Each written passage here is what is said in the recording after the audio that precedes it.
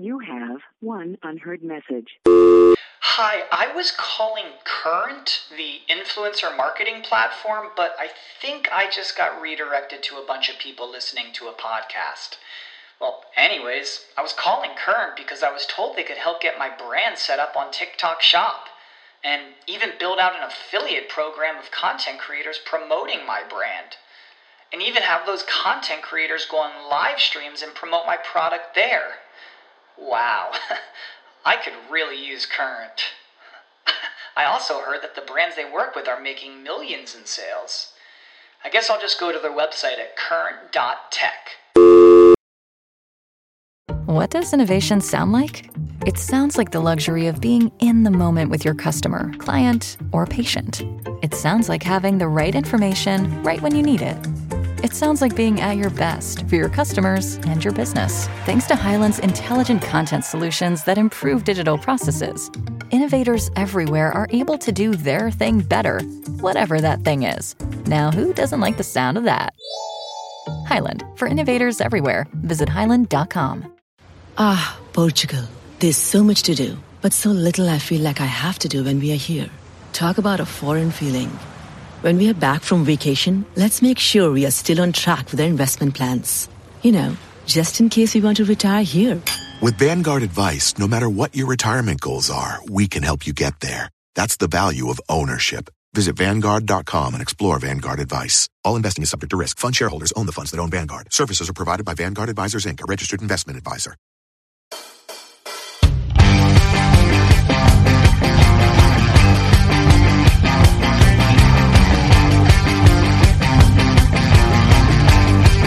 How you doing?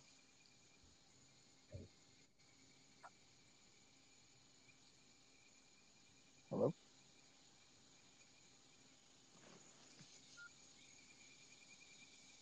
Hello? Hey, Alex, how you doing? Doing good. How are you? I'm doing good. Yeah, I've been, whenever I use Anchor, I isolate our audio from our StreamYard videos and a recording so we post on YouTube. And that's how we kind of go about it. So I haven't seen it this way, so that's pretty cool. All right. Well, I'm glad I'm giving you a different perspective on it. Yeah. So I just want to say thank you for joining me today on the podcast and everything. I do appreciate you doing this. Totally. I'm excited to be here and chat some movies and all that fun stuff. Same here. Mm-hmm. And I know that I didn't get a chance to actually be on Hotel Nerd with you like I wanted to because I had some stuff that came up. So It's just good to have you. Well, how dare you? I'm very. I know, right? I was very offended. I told Hotel Nerd I'd never be on this show again. It was so unprofessional. Oh, the worst.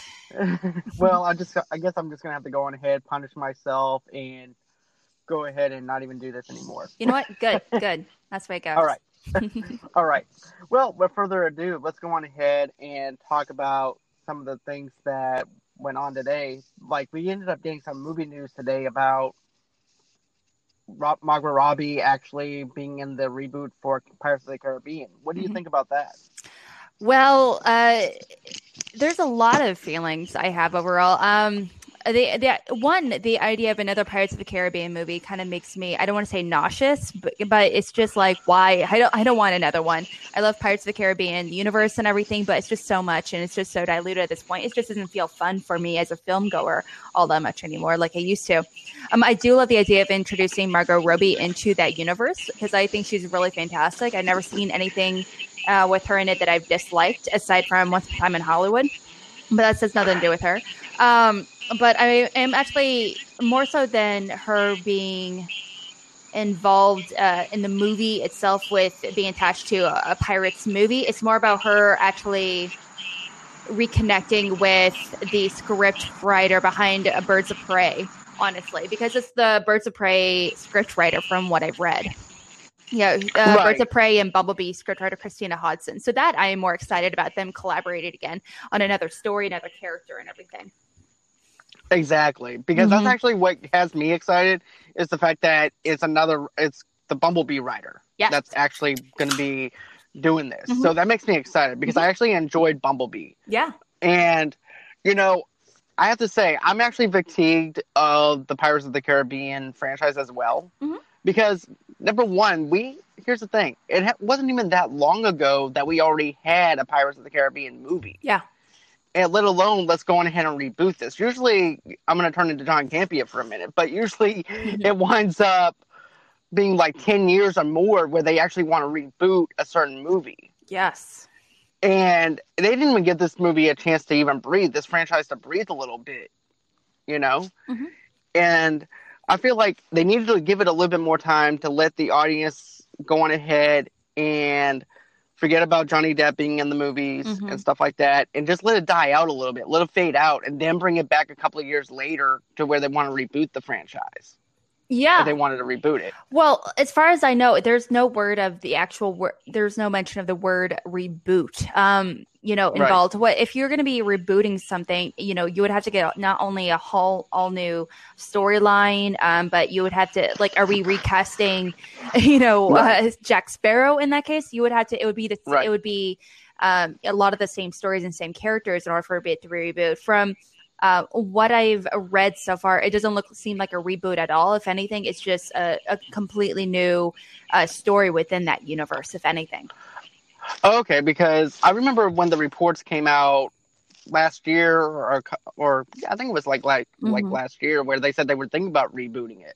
So I was just going based off of what I read last year, and I was just assuming that it was actually going to be a reboot and it's going to be a continuation. So, it worked out for Mad Max Fury Road and everything, because it's just a continuation. Yeah, that's not a reboot though.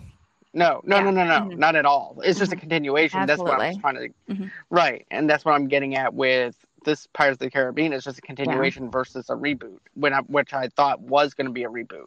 Absolutely. So yeah. Well, I do know it's supposed to be a whole new original story, which is really cool, not new. That's not a word.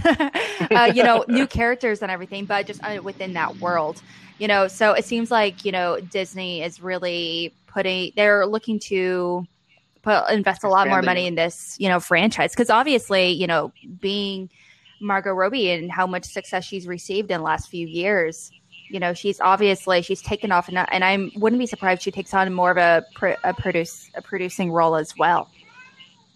I wouldn't be surprised about that either. And she's such a talented actress. I love Margot Robbie as an actress. Her as Harley Quinn, and even Once Upon a Time in Hollywood, she just stole that role in that Quentin Tarantino film. She's just an amazing actress. Yeah. So I would like to actually see her do some producing and stuff, because I think that she would be really good with that. Yeah. I don't like that movie overall at all personally, but I do like her in it. I think she was just, she was glowing. She was fantastic. She was everything that I wanted her character to be. So her character in this movie is being described as a badass, redheaded female pirate. And so there are a whole lot of female pirates to choose from. So if we're going to go in that direction, and, there's so many awesome female pirates throughout history, you can really base a lot of these characters from. So I can't wait to see what inspiration they decided, in what direction, they decided to go in with this. Most definitely, because, I think that all I can picture is Harley Quinn on a pirate ship for some reason. Leading a pirate ship? Stealing a pirate ship? Yep, most definitely. Yeah. I can definitely see her doing that. And also, too, I also know that she's also got Christina Hudson with her, too. That's going to be in this film. Who? Christina Hudson. Who's that? Hudson. She was another actress that's going to be in this film. And basically, I don't remember seeing her in anything at all. She played in... Let's see. She played in. Well, Christina Hodson is a writer, as far as I know, not an actor. Yeah. Oh, okay. Sorry about that. That's the script writer behind Birds of Prey and Bumblebee. Okay, that's right. That's right. Sorry, 8-hour shift. I'm very offended by this. Okay, sorry. But anyways, like I said, I like Bumblebee for what she did with Bumblebee and everything. I really liked what she did with that. Yeah. Another thing too is, like, I know that we always have like bad movie going experiences and stuff, Mm-hmm. And I was just wondering, what are some of your bad experiences going into the theater? Well, there's not too many that really jump to mind. I do know, well, you know what? I have two I can think of definitely on hand. I remember I saw the movie It from 2017. Mm-hmm. I remember seeing that movie in theater. I saw it like at 11 o'clock at night with my husband.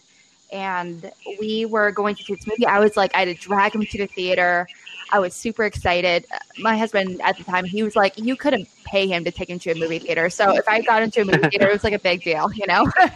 Right. And just because we were both so excited to see the movie It. I love the movie It. It's definitely one of my favorite coming-of-age horror movies. That movie of that year is fantastic. However, that movie in particular, being not only a horror movie, but that movie was kind of ruined for me the first time I saw it, because when I saw it, there was like a group of couples, like sitting a handful of rows behind us. And it was a pretty empty theater, but this group of couples that were sitting like together and behind us, they would just randomly yell and be like, no, don't go in there. No, don't go. No. And they would like throw popcorn and stuff at the screen and stuff. Really took me personally out of the movie experience. I was like in the middle, like especially with Pennywise, he's doing all his like weird body stuff, you know, towards the end, and then suddenly someone is literally throwing popcorn over my head and yelling towards the screen. It was like, oh my gosh, it just took me out of the whole experience. I ended up not being scared at all about it because of that, which was very frustrating. Right, because you go into the movie theater to go get scared because of this movie. Yeah, and then that experience is just snatched. If I'm seeing a movie like Transformers, or if I'm seeing a Pirates of the Caribbean movie, you know, that's totally fine. But I'm watching a really intense, like dramatic coming of age horror movie, and that's not exactly the audience situation I want to be in. But unfortunately, that's what we got. And several people that worked there, they saw what was happening, and there were several complaints being made, I saw, but they didn't do anything. So what are you going to do? Exactly.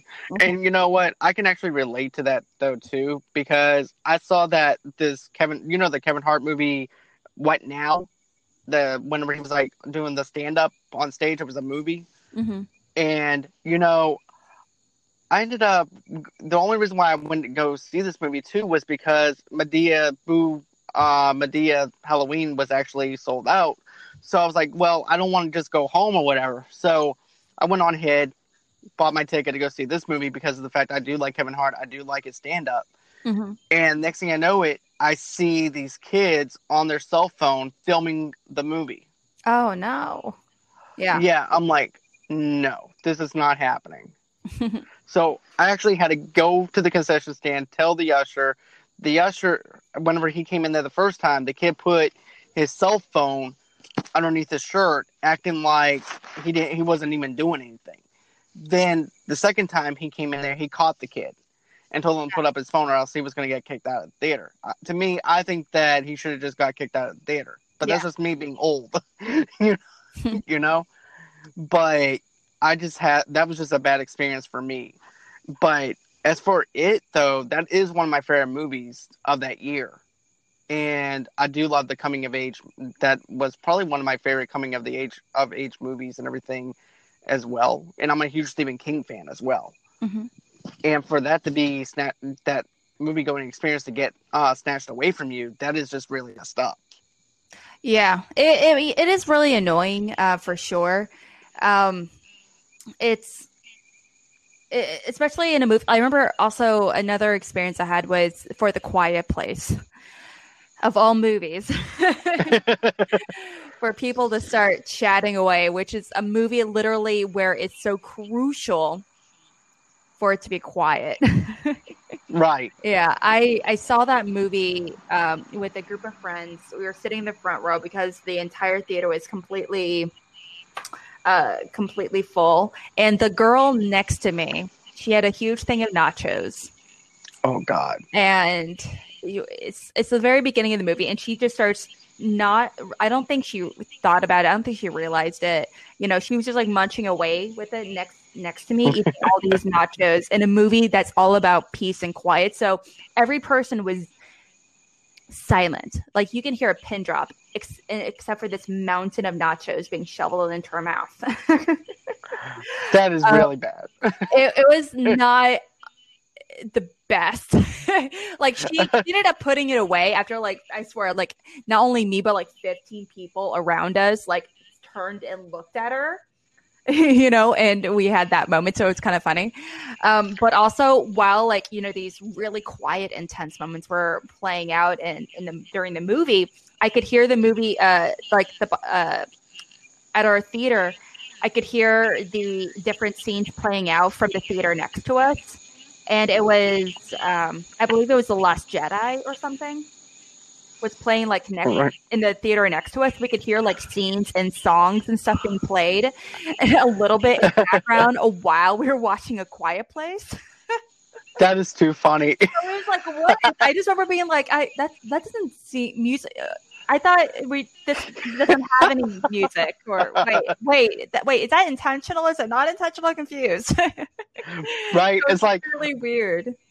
I can just see the X-wings and everything flying and everything, and it's like zooms. Yeah, I can just see it.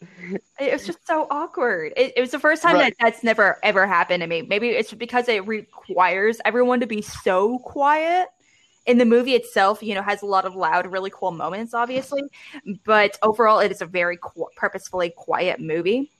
And so, out of nowhere, you'd hear like blasters and lightsabers and big John Williams themes and melodies. It's like, this doesn't feel right. It's like an Almost Quiet Place featuring John Williams. Exactly. So what could have been? Yeah. Just imagine that we ended up getting the John Williams score for right. Place, that's what I really that would have been awesome. Yeah, that would have been awesome. I'm here for it. Family drama. Right. Yeah. Some aliens killing some people. What's up? Going ahead.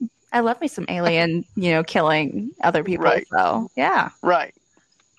Let's see. Another thing too that actually happened to me, and here's the thing: I don't mind people talking in the theater or anything like that within the scenes or whatever, and just like just having little small conversations here and there. Mm-hmm. But when you're continually talking for 2.5 hours, yeah, that pulls me out of the movie. Mm. It's like if you're having to explain to the person you're with for the whole 2.5 hours of a certain movie, maybe you shouldn't have to try and explain that to them when you first get into the theater. Yeah. Mm-hmm. Because that actually pulls me out of the movie as well. And also, too, I actually had this that happened where a girl was actually painting her fingernails in the theater. Oh, no. Yeah. So weird. It was. I'm like, out of all the places you're going to go ahead and do your fingernails in an enclosed place where everybody else can smell the fumes from your fingernail polish. So what I did was, which I never do, I actually got up and I acted like I fell and I landed on top of her. I'm like, oops, I'm sorry, I fell. Yeah. And next thing you know, she got up and left, and I didn't see her for the whole entire time of the movie. Because I messed up her whole entire fingernail polish. Oh, man, the tragedy. Yeah, exactly. Yeah. I was like, well, I got rid of one person. But, that's just a few things that actually pulled me out of the movie is just some off-the-wall stuff that people actually do in the theater, But yeah, it's very frustrating. I feel like, well, like I mentioned, it's for some movies, it's fine. And not to mention, if you're in a fortunate enough situation where you can get up and move, that's totally fine. But that's just it's a dick move, It really is. It really is a dick move. Because you're there to enjoy a movie and break away from reality a little bit for 2.5 hours. Yeah. And we're paying $15 for that escapism, Exactly. And, and here you are painting your fingernails for everybody else to smell. No, exactly. That's not. But what's some of your other things that actually happened to you, though? honestly, that's all I can think of off the top of my head. Okay. Yeah, but usually I live in St. Louis, and we. Okay. Yeah, so it's, aside from like, Avengers Endgame or anything like that, my husband and I were very purposefully, we choose to go during at like we like going to matinees. We don't like going to we don't like large crowds or anything when it comes to theaters, So I mean, we saw Endgame still, unfortunately, in a packed house theater, like on a Tuesday at like 11 o'clock in the morning.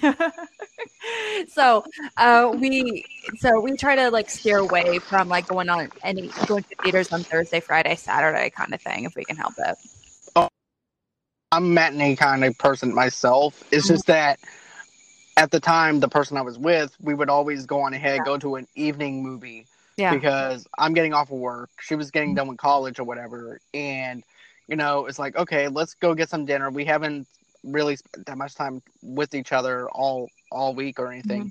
So let's go on ahead and go to a movie. And it was like the nighttime movies and stuff like that. And I had a couple of experiences with cell phones where somebody was on their cell phone for a whole entire time that they were even in the movie. Yeah. And I'm like, I just don't get you. It's frustrating. Yeah. It is. And, there's such thing as respect for others, If you want to, turn down your light and everything too. If you don't want to distract anybody, at least turn it down all the way on dark almost, where you can just use that can see the screen. But don't just blindly do that to other people to ruin the movie going experience for everybody else. At the end of the day, just don't be a dick, Exactly. It's if that's what you're going to do, that's your prerogative. You're paying for this time to do whatever you want. But I also pay the same amount of money to get up and leave and move around or whatever if needed, Exactly. So, it's whatever at the same time. So, and another thing I want to talk about is like CGI versus practical effects. I mean, what actually pulls you out of with CGI?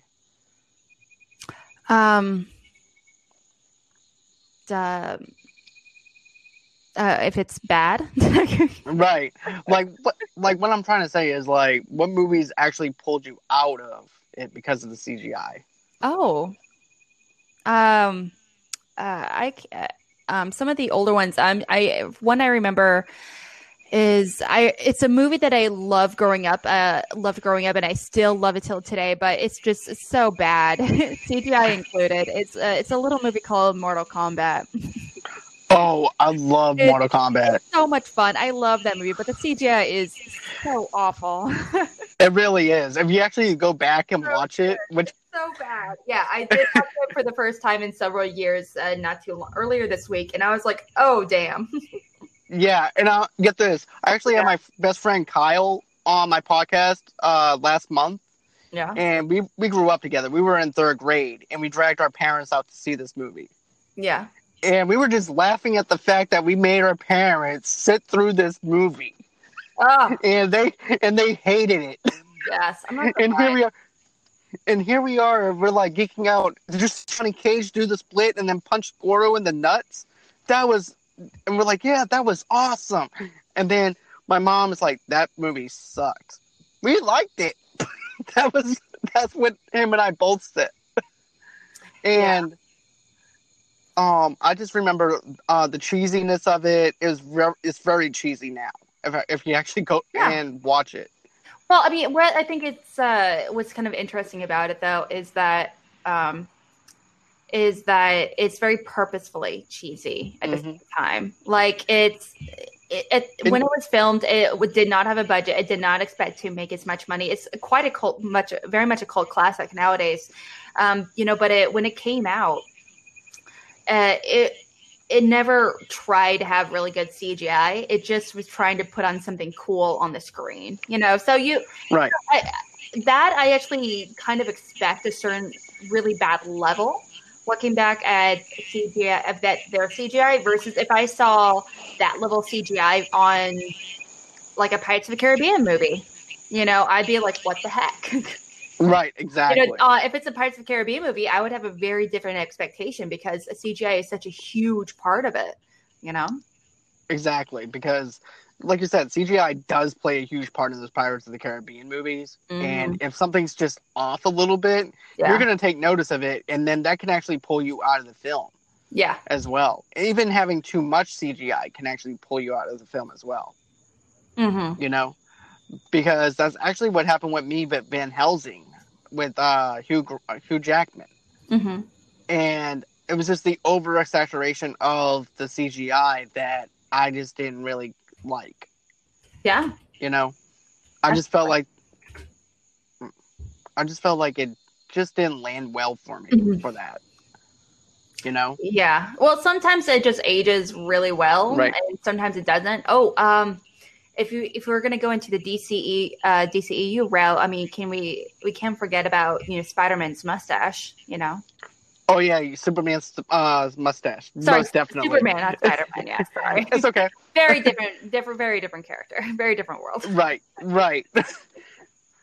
Now I want to see Peter Parker with a mustache. I'm just kidding. Well, I'm just kidding. He is a child. He is like 16 years old. He's supposed to be in the movie or something. That was. I mean, it didn't so much. I didn't notice it right away, but once you tell it to me, I can't unsee it. And so at that point, it is like crazy distracting. I agree with you on that because here's the thing: the very first time I saw Justice League and everything, I didn't even notice it until it was actually presented. Yeah. Right, until it was actually presented to me on comingsoon.net or one of those websites. I'm like, wait, what? I said, I didn't even pay attention to that. So my second viewing was very different because I did see the movie twice. Not because I wanted to see the CGI. It was just because, there's just so much to unpack in that movie to where I felt like I needed to see it again. Yeah. So I went on ahead and I checked it out. I'm like, yeah, that is really bad CGI. You could definitely tell that there was supposed to be something there, and then they tried to remove it. Mm-hmm. So, yeah, that is definitely something that I have to admit that, that can actually pull me out of the film as well with that. Another thing that pulled me out was the Wolverine CGI, the very first Wolverine movie. Oh, I can't remember. Like the first X-Men or Wolverine? Which Wolverine? It was like the very first standalone Hugh Jackman Wolverine movie that they Which one? I don't remember that one. It was 2009 or 2010, I believe that was when it came out. It was like the first introduction into Gambit when they tried to introduce Gambit. Taylor Kitsch actually played Gambit in that time. That was also the time when you had Ryan Reynolds that actually had his mouth sewn shut. Oh, for Deadpool. Yeah. So that was actually something that actually took me out of the film. Not just. Oh wait, Wolverine. Sorry, X-Men Origins. Yeah, X-Men Origins Wolverine. Yeah. Oh. Okay. Yeah. Okay. Got it. Okay. I just call it Wolverine because of the fact that it was like the very first standalone Wolverine movie that we actually got. That's true. I got it confused because there is a movie called The Wolverine from 2013. Right. So I just want to make sure. I think that's the right movie. Oh, okay. I gotcha. But yeah, that was just some bad CGI, especially if you actually look at the claws and the way that they did the CGI with that. Yeah. And it just pulled me out of the film because of the fact with the CGI. And then also too what they did with Deadpool. I'm like, Deadpool's supposed to be the merc with a mouth. And he's supposed to be comical. He's supposed to have that. And then all of a sudden they just yanked that away from him. And I'm like, no, this is it. This is not the movie that I was expecting. I personally did not get into comic books, and I didn't know who Deadpool was, honestly, when I watched it. So watching it personally, I thought it was actually a fun time. It's a bad movie, but I thought it was a fun time, and I didn't know about Deadpool's character or anything, so I wouldn't have known. I just thought I thought it was kind of cool. But I just remember... Right, I can actually see that. My thought process was as well, if he closes his mouth, how is he going to eat? Is he just have like an IV tube or what is that situation? Right? And I'm like, okay, how are you supposed to do that? Yeah. Do you have like a little straw or something? Well, where would he can't really suck it up, so he can't use a straw unless he uses nose. Right? And that would just be really bad. Like awkward. It would be very awkward.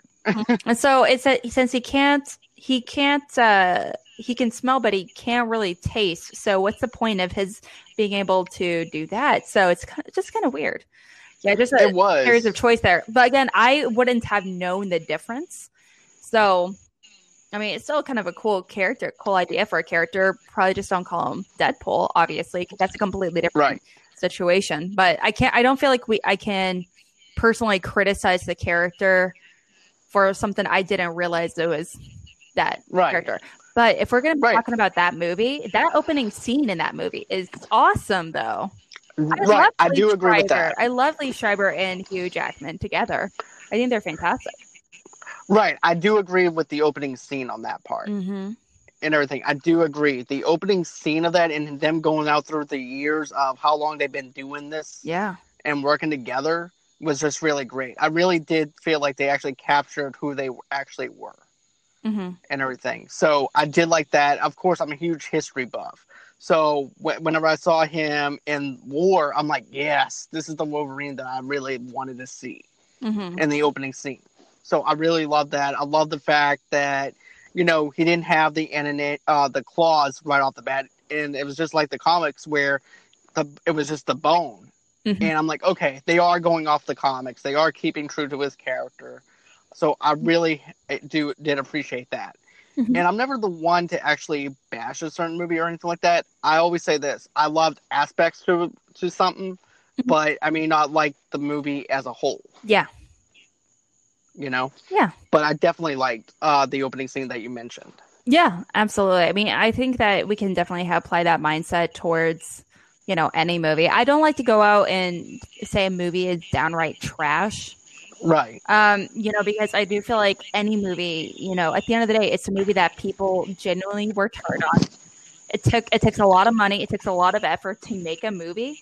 And there's so many people that work in these movies. So I don't like to call a movie altogether trash. But I do like to pinpoint. I always like to try to find something that I do like about a movie, whether it be like set design or maybe the script or just about anything. So, even if the acting may be bad or CGI is awful, whatever it may be. Right.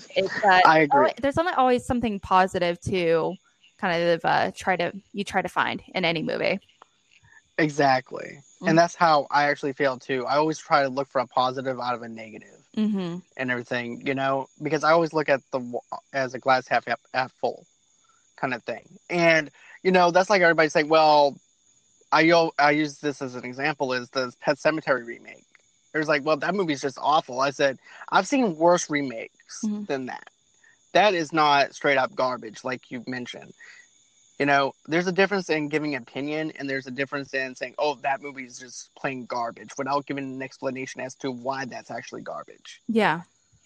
And that's one of my biggest pet peeves when it comes down to social media is like, everybody's just like, well, this is just garbage. I'm like, well, and then I'm like, okay, I'm not going to get mad at this person.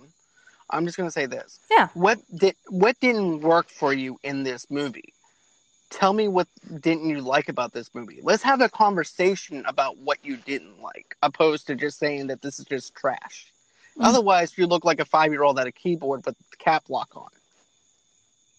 So, I mean, it's I mean, everyone's a little bit different. If anyone else calls it trash, that's totally fine.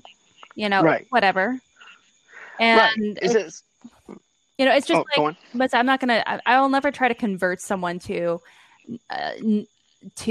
come to my side of the viewing experience because I personally I have people tell me I have the hottest of takes. There's so many movies that I really do not like that other people like. Like I have no desire to see Knives Out ever again. I really do not like that movie. I really do not like Once Upon a Time in Hollywood, Right. I have a lot of people telling me. I've had people DM me be like, yeah, your opinions are trash because you don't like these movies. What? That is crazy. Yeah, but I hear that and I'm like, that's whatever, that's just, exactly. Everyone has different, ideas when it comes to these movies, and everyone's taste is a little bit different, and how we appreciate them is also reflected in that. Most definitely. And, and I never, like I said, I never try to downgrade anybody or anything like that, or try to make people see my perspective. It's just that I like having conversations. I like conversing in people to see what didn't work for them or anything like that, because I like having conversations. And if it's just like a one-sided note, it's like, okay, I can't have a conversation with you based off of one word, know?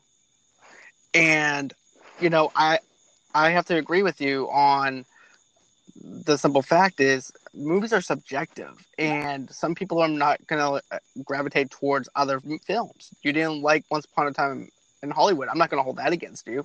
Same thing with Knives Out, that's your prerogative. That's what you didn't like it, that you didn't like it, and no one should bash you for not liking something, Yeah. That's all good. That's like, exactly. If we are going to I do want to kind of talk about some movies with openly bad CGI at the time. Like there are some movies that, like, Star Wars, when the prequels came out and George Lucas, he decided to go back and add a lot of CGI, not necessary effects to CGI effects to the original trilogy. I know a lot of people were upset about it. I remember seeing a handful, but I was like, oh man, that's that doesn't seem like a change anyone needed, but okay, whatever. But I understand where he's going for. But I do think that CGI, when it's good, it's great. When it's bad, it's openly bad. And if you're going to make bad CGI, I actually kind of like it if you embrace it. Like, if just talking about the movie Spawn.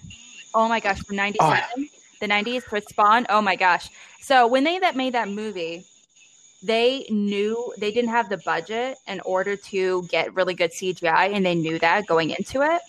And so they were like, well, if we're not even going to include good CGI, how are you going to make it weird and unique looking? Right. And I think I love Spawn. Right. Yeah. I think they definitely hit the nail on the head as far as, because I don't remember any CGI, like that weird thing in like at the ballroom thing where there was like that weird ribbon thing with his like the cape. Oh, it was so weird. Oh yeah. I loved it. Yeah.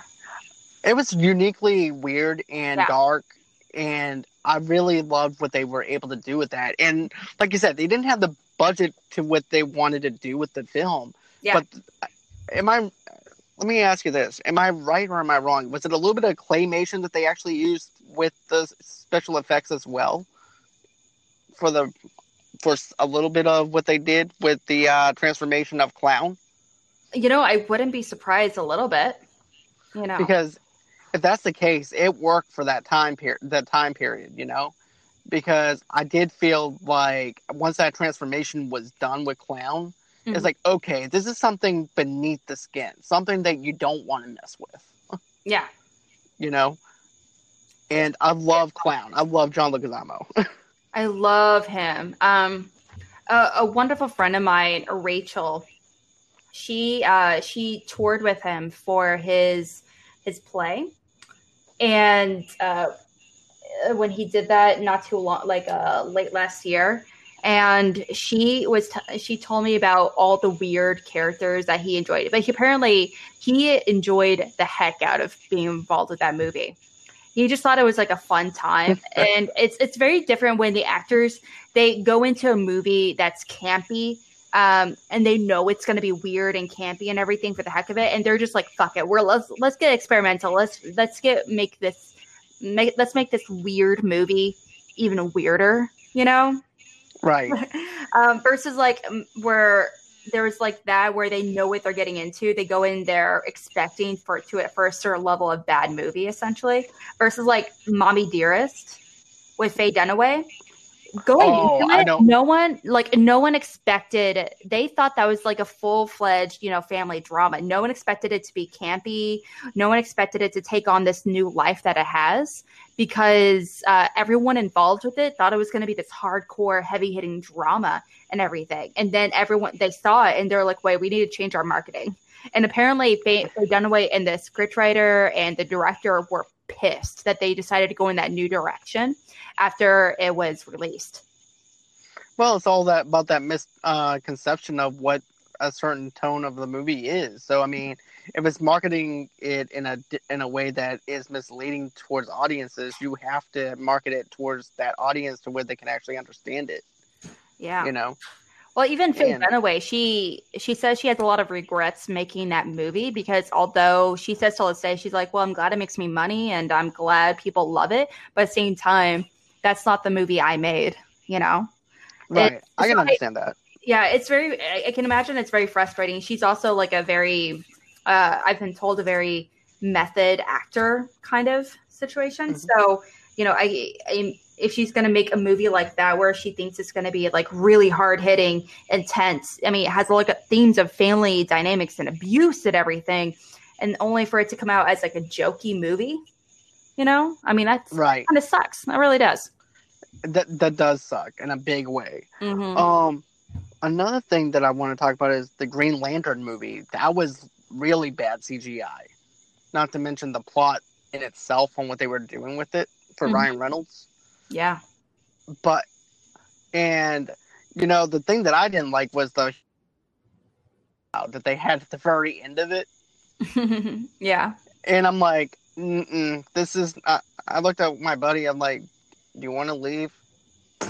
He's like, what? I said, do you want to leave? Because I'll leave right now. I said, I never wanted to leave a movie so fast. He goes, we're almost done with it.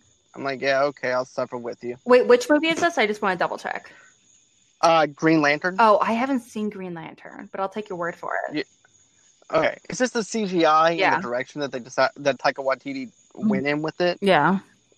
Taika Waititi directed it? Yeah, believe it or not. I know he started it. I didn't know he directed it. Okay, I want to say he directed it. Let me double check myself though, real quick, because I'm pretty sure he did. Because I think I remember them actually joking about that in the new Ryan Reynolds. It's directed by Martin Campbell. Martin Campbell. Okay, I knew Taika Waititi was in there some kind of way. Cast in it. He jokes about it in some promos, but yeah, he's only in he's just an actor in the movie. Okay, I apologize for my get it together, man. The misconception. I'm just kidding. I know, right? Okay. But I just didn't like the direction that he went in with that movie. I was expecting a great Green Lantern movie, and it didn't land well for me. Yeah. And at the very end, it's like this huge mushroom cloud that that Ryan Reynolds has to fight, and I'm like, nah, I'm good. I don't want to see a sequel. Yeah. And there's a lot of movies where I walk like I'm a one and done kind of guy. Like whenever I saw the very first Divergent movie, I'm like, I'm good. I don't need to see any more.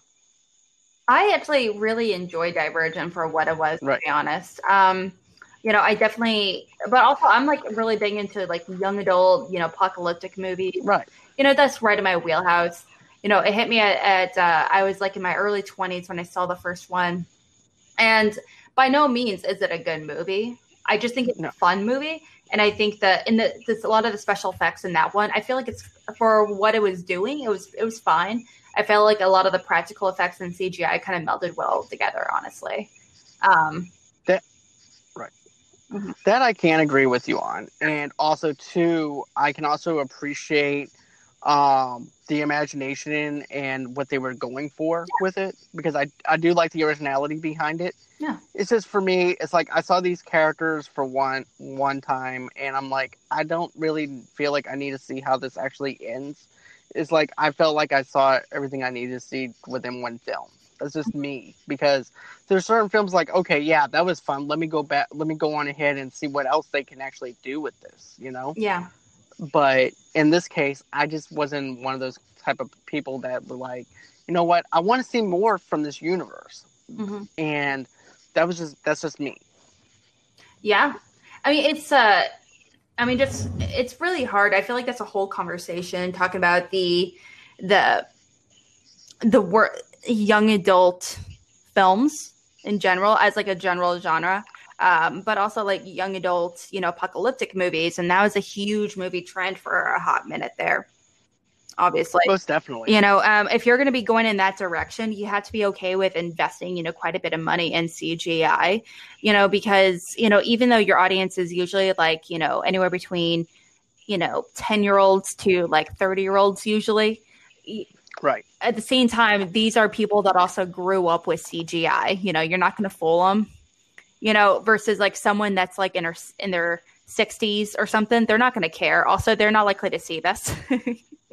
Exactly. So we're just more likely to recognize when CGI is off, essentially. Most definitely. Like if someone's older or whatever, they're not going to pick up on it.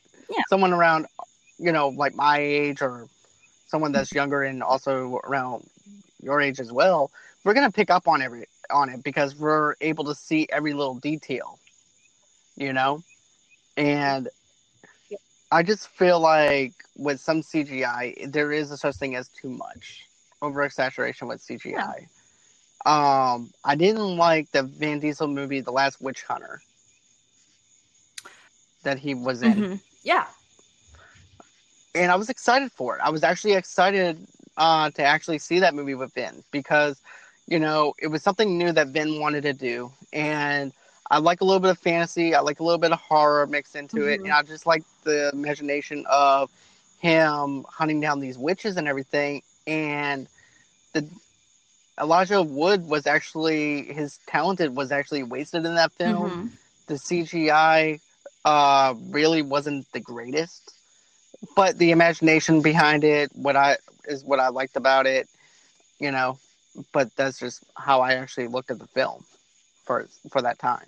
Yeah. I think it's that movie in particular. It's, if it's not trying to win awards, again, it's there's a little bit of camp. It's ridiculous, and it was, it's meant to be a fun time. And if you're lucky, it's meant to be a good time.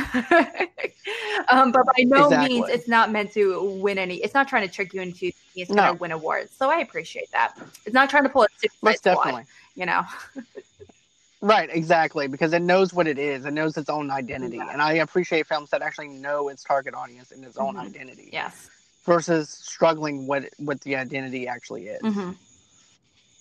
What other movies would you say that maybe the CGI was off or maybe the practical effects were off? Let's see. You remember that Scorpion King movie, The Mummy Returns, with The Rock? Yes, I do.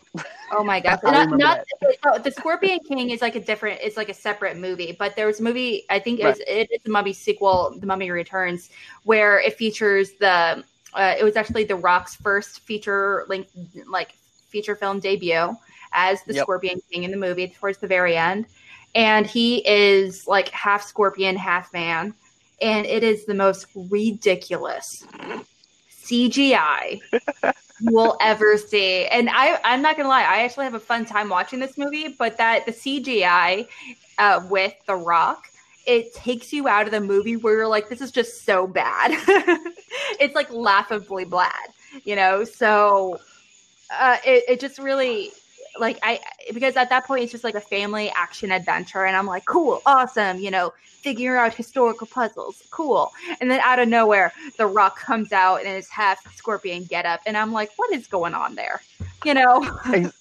Exactly. If I remember right though too, it kind of looked like he had like a blockhead for the head as well. It's like it just didn't fit right.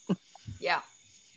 It definitely seemed out of place. Well, the movie is, I don't want to say it's like, there's a lot of practical effects in the movie, but it's like, even at the time where CGI, it's not amazing, but at the same time, it's, we're getting much more used to it and everything. And we have a certain expectation to it, we have a certain expectation for a movie like The Mummy, because it was a huge hit, and it not only did make a lot of money, it actually had a lot of really great reviews. Everyone I knew loved the Mummy because it's fantastic. No arguments there. But exactly, everyone, even my grandma, I remember seeing it with her in theater, and she would be like, "That looks really bad." she would whisper to me, sitting next to me, and be like, "Honey, Jack, that's so fake." And I'm like, and she's like this 80-something-year-old little Thai lady, Thai woman. And she loves she loves a lot of sci-fi fantasy. Like, her big thing is Star Trek. She loves Star Trek. And so she's no stranger to bad CGI, clearly, but that doesn't bother her. But this Scorpion King bothered her more than anything else. I was just like, whoa, oh, okay. That's unexpected, but Right. I can definitely see why, that actually pulled her out of the movie and everything too, because it even pulled myself out of the movie too. And I remember actually owning it on VHS, and a matter of fact, I was like, I don't even want to see this movie now. Yeah. It's like, I like the first one with Brendan Fraser in it, and then the second one, I'm like, I can do with or without it, and I don't really need to actually own this film, so I gave it to one of my friends. Yeah, but it's rough for sure.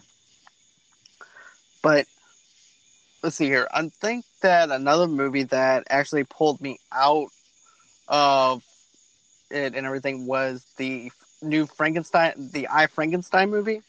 Oh my gosh, yeah. Yeah, that was really bad. Mm-hmm. And you do have a talented actor in that movie too. Mm-hmm. It's been a while since I've seen it. It's with not Thomas Jane, the other guy. No. Oh, he plays Two-Face. Thank you for smoking. Aaron Eckhart. Yeah, thank you. You're welcome. Because I remember seeing him in that, because I think he's definitely a gem. I want to see him in more movies. Unfortunately, I don't see him in all that much stuff. But he's in that movie. I don't feel like the CGI is obnoxiously bad, but it's definitely noticeable. Most definitely noticeable. There's a lot of witches and monsters and stuff. So, but right. I don't. Right. Oh, go ahead. No. Go on ahead. I didn't mean to overlap you. Go on ahead. Oh, it's like, I feel like that's kind of in a similar space as like Van Helsing, like you said earlier, where it's kind of The Witch Hunter, where it's trying to be bad. It's not trying to be bad, but I mean, it knows what it is. Right. But I feel like if that movie came out a few years earlier, it would have been a huge hit. But obviously it didn't. Right. I can agree with that, though. I feel like sometimes movies, maybe if they would have came out at a different time, it might actually hit certain audiences a certain way. But, sometimes movies are ahead of its time. Sometimes it's behind its time. It just depends on the layout itself, on how they actually want to deliver it. Yeah. But yeah, I just felt like that movie had way too much oversaturation of the CGI. It pulled me out of the film. Mm-hmm. And like you said, I understood the fact that, you're dealing with monsters, you're dealing with vampires, werewolves, and stuff like that. Yeah. It's just that I wanted a little bit of realism mixed in with some of the effects as well. And I just didn't feel like I got that. But still, that's just me. Yeah. I also kind of like, when I look at the CGI a little bit, I also try to take into consideration, how much money did I pay for this ticket? Am I renting this? Did I buy it? Am I seeing it in theater? Like, I would hate to pay so much money to see, I, Frankenstein in theater, right. Like, I would hate to know, or like Bloodshot recently, I would hate to know that I spent like $15-$20 on a single ticket for that movie. But if I found it like on Netflix or Amazon, or something, I would be like, oh, that's fine. Expectations are a little bit different when you pay so much money. Exactly. My question is this: how was Bloodshot? Because I didn't get a chance to renting it or anything like that. Oh, it was fine. I mean, like, I know it wasn't a good movie by any means. I love this. A lot of the actors involved, like Sam Heughan, I think he's fantastic. He's part of, he's in Outlander, which I love. But Vin Diesel, I feel like he's a great time. I really do. He's kind of like Jerry B, Jared Butler a little bit, where he's kind of doing these like B-level action movies. And with much more of a like a sci-fi or fantasy element instead of like maybe with like a military theme like Jerry B does. But I definitely respect that. That's like as a creator for sure. Same here as well. I mean, the movie that I can say that he actually gave his all to, not saying he doesn't give his all to anything, where he doesn't play that B-level actor type of thing, is A Man Apart. And that's an underrated film that he played in. Yeah. Nobody really talks about that film. Yeah. Movie, I really enjoy that movie, but him being in that movie feels weird at the same time because it seems it's almost distracting how out of place he is. Physically speaking, he's a very fit, buff guy. And he's doing this like weird accent in that role. And I feel like it's a great movie, but he clearly doesn't look the same as all of his other like mob friends. No. And that's never really acknowledged. And so it's just don't forget it's also a revenge tale though too, because he's actually a cop.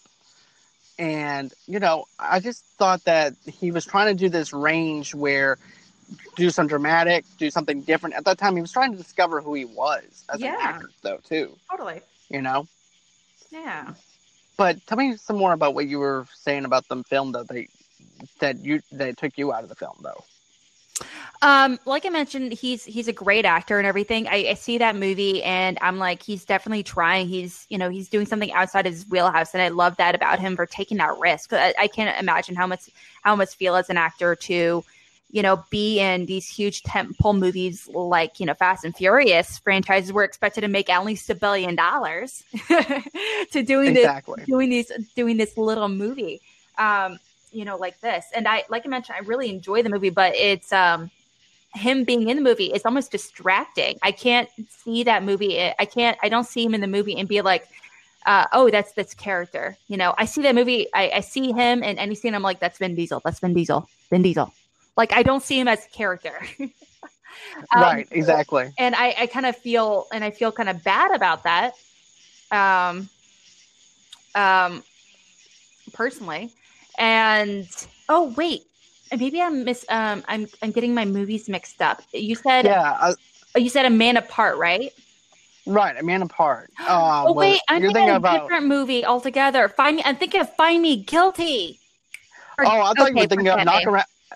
Okay, I thought you were thinking of Knockaround Guys. Oh my gosh, yeah, I'm thinking about a completely different movie. I'm thinking of Find Me Guilty from 2006. Dang. Oh man. It's okay. Wrong movie. Hey, I made a couple of.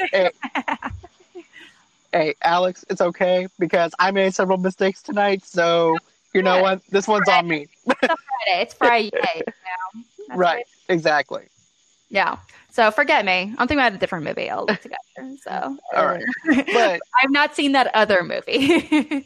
Oh, okay. Well, I'll give you the premise of it if you want. Yeah. So that way, if you do want to check it out, you can.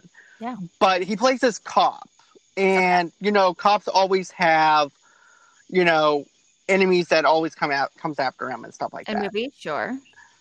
And so, anyways, what winds up happening is he does this undercover job and everything. He's relaxing. It's kind of like Punisher, if you think with Thomas Jane, if you think about it. But he lives on the beach with him and his wife.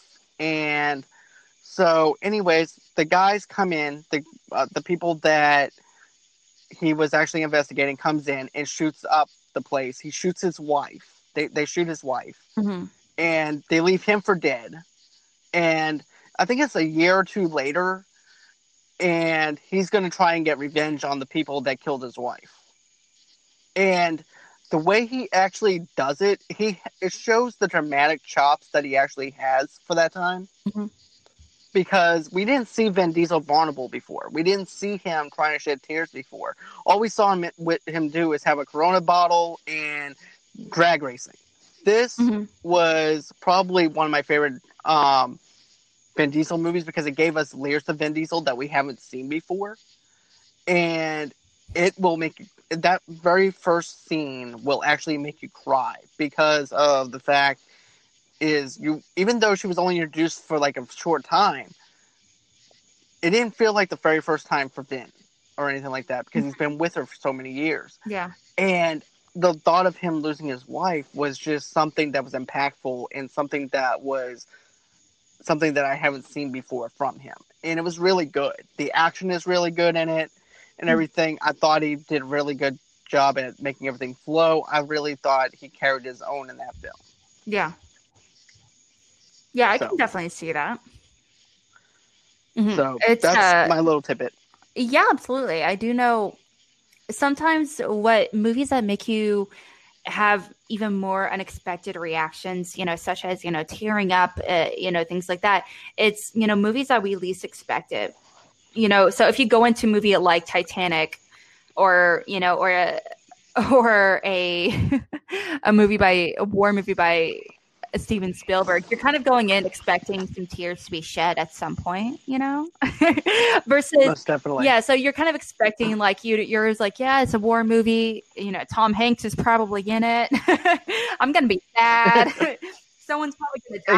Exactly. So I'm going to be sad. It's a good movie and everything. So I have certain expectation, but if you go into a movie like that, where that kind of hits you out of nowhere very hard, it can almost like hit you not only just because of there is that, surprise factor involved, but that in combination with everything is happening, kind of hits you a little bit harder sometimes just because then you're like, oh, what are these feelings, Exactly. Yeah. But yeah, most definitely. And like I said, you haven't seen Vin Diesel like that before or anything like that. So seeing him vulnerable, seeing him crying, it made me open my eyes to maybe he can do some dramatic chops if he wanted to do that later on. Yeah. But if you ever get a chance to check it out, let me know what you think. Totally. I will. All right. So let's see, running into 60 minutes. Do you is there anything else that you want to talk about, or do you have anything that you have to do? Oh, no, I can do a little bit more. That's fine. Okay, I just want to make sure. No worries. No, okay. So, you know how you were talking about getting the best for your dollar when you go into a movie? Yeah. And, well, remember a little movie called Jupiter Ascending where they spent more money on special effects than they did the actual plot? Yes. And that is such a shame because I'm like, they're not marketing this thing right. I remember the studios were trying to hide it. Mm-hmm. And I was like, are you going to go see that Channing Tatum movie? I said, no. They're like, why? I said, look at the budget and look at what they put into that budget and everything. I said, I'm not going to go see this film. Because if you spend more money putting into your special effects, where's the actual plot? Where's the meat in the potatoes of this film? Well, something that kind of makes me curious is that, if there's some movies, rarely, but some movies, when you kind of hear so much about them, when they're being made and you hear about the escalating budget, like I feel like Jupiter Ascending thing is, I love Jupiter Ascending. I think the movie is just ridiculous and fun. And I love what it was trying to do. It's really fun world building and everything. And I like to compare it to John Carter. Because John Carter is great. So John Carter, where these both they were almost like, no matter it could have made $1 billion at the box office, it would have been considered a huge failure. Most definitely. Just because not only just because how much money it took to make, and that in the marketing, but there was so much drama and weird stuff going on behind the scenes, and there was so much trouble on set where it was just like gotten to a point, it's just like, is this ever even happening? Where it was kind of a joke, like, oh, they keep. Right. It's almost like what is that movie? New Mutants. It's like a joke if it's even going to come out in theater. Like, like even the actors are like, is this even happening? Probably not. So it's kind of weird when some movies get to that kind of situation where they're costing $300 million to make, and they're going into creating these huge worlds and these characters and the writing and everything involved. It's just so like at a certain point, you don't expect it to make money. When John Carter, when it came to theaters, no one saw it. No one expected it for it to make money at a certain point, And that's sad because John Carter was a great film. It's a fun time. And it turned into a cult classic. Yeah. Mm-hmm. Yeah, which is really unfortunate because that movie, I didn't see it in theaters, but I feel like it would have been so much fun to see in theaters. I agree. And I didn't see that in theaters either. I rented it, matter of fact, at a video store at that time. That was before the dying away of video stores. But I remember just having a fun time. I heated up some popcorn. I stuffed my face with some popcorn and enjoyed the hell out of it. Yeah. Absolutely. So. Super jealous. Well, I'll save you some popcorn next time. Absolutely. But, all right. So, is there anything else that you would like to actually cover? Or is there... Honestly, no, not really. Okay. I'm just going to be doing some reacting to some Schmoedown matches here in a bit, and maybe doing some karaoke with Video Drew, but that's not for a little bit. Okay. Yeah. Okay. Well, that's going to do it for the show and everything. Yeah. I just want to say thank you for being on. Thank you for taking the time out of your schedule to go on ahead and do this with me. I do appreciate that. Yeah, no problem. Thanks so much for having me on. I appreciate it. You're very welcome. You're welcome anytime. And I was just wondering, where can everybody reach you at? You can find me at 1,000,001 different places. You can find me on Twitter at real_AlexMack with a C. And you can also find me with the Call to Action podcast. I do a lot of Schmoedown reactions. I do a lot of stuff where it comes to Schmoedown. And so over at the Call to Action podcast, you can find it anywhere podcasts are found. You can find it on Google, Anchor, Apple Podcasts, anywhere podcasts are found. And also you can find us on YouTube. We are trying to hit our goal right now, just trying to get above 2,000 subscribers. So we're inching our way there. Slowly but surely, we're going to get there. And so we're going to be trying to do that here pretty soon. But also, I do co-host a show with Video Drew called Cinema Bias, where we dive into our personal movie biases when it comes to films and genres and directors and everything. Her and I have very different upbringings and, very different ideas when it comes to movies. And, so as a result, we kind of grew up with a lot of different, movies from each other. So we like to expand each other's horizons by, switching off a week here and there. So we can kind of force each other to watch a movie outside our comfort zone a little bit. Recently, she watched for the first time A Little Princess from 1995, directed by Alfonso Cuarón. And we are going to be watching. Oh, wow. Yeah, I love that movie. We also watched Rosemary's Baby. Roca had never seen it before. John Roca was actually our guest. And so that was really fun. And so it was really fun to really dive into that, why he hasn't seen it and what did he kind of take away from, that iconic horror movie, especially in today's, focus. But matter of fact, I watched that episode. Oh, wonderful. What'd you think? I liked it. I liked the reaction that John gave and everything, and I really liked his perspective on it. I thought I thought it was really good seeing that for the very, very first time on his perspective of it. And it's such a classic, though, too. Yeah, so, absolutely. It's definitely a movie that it ages well in some regards, but at the same time, I don't want to like it as much as I do because who it comes from, which is really, really interesting. We're going to be doing Wall Street and Who Framed Roger Rabbit here pretty soon. So we got a bunch of fun stuff coming up. Mm-hmm. Oh, nice. Yeah. So, and everybody, you can reach me at John DiGregorio 85 on Instagram. You can also follow me at Movie Lovers TV Lovers Unite on Facebook, and also on Instagram. You can follow me on Twitter at John DiGregorio. And until next time, bye-bye.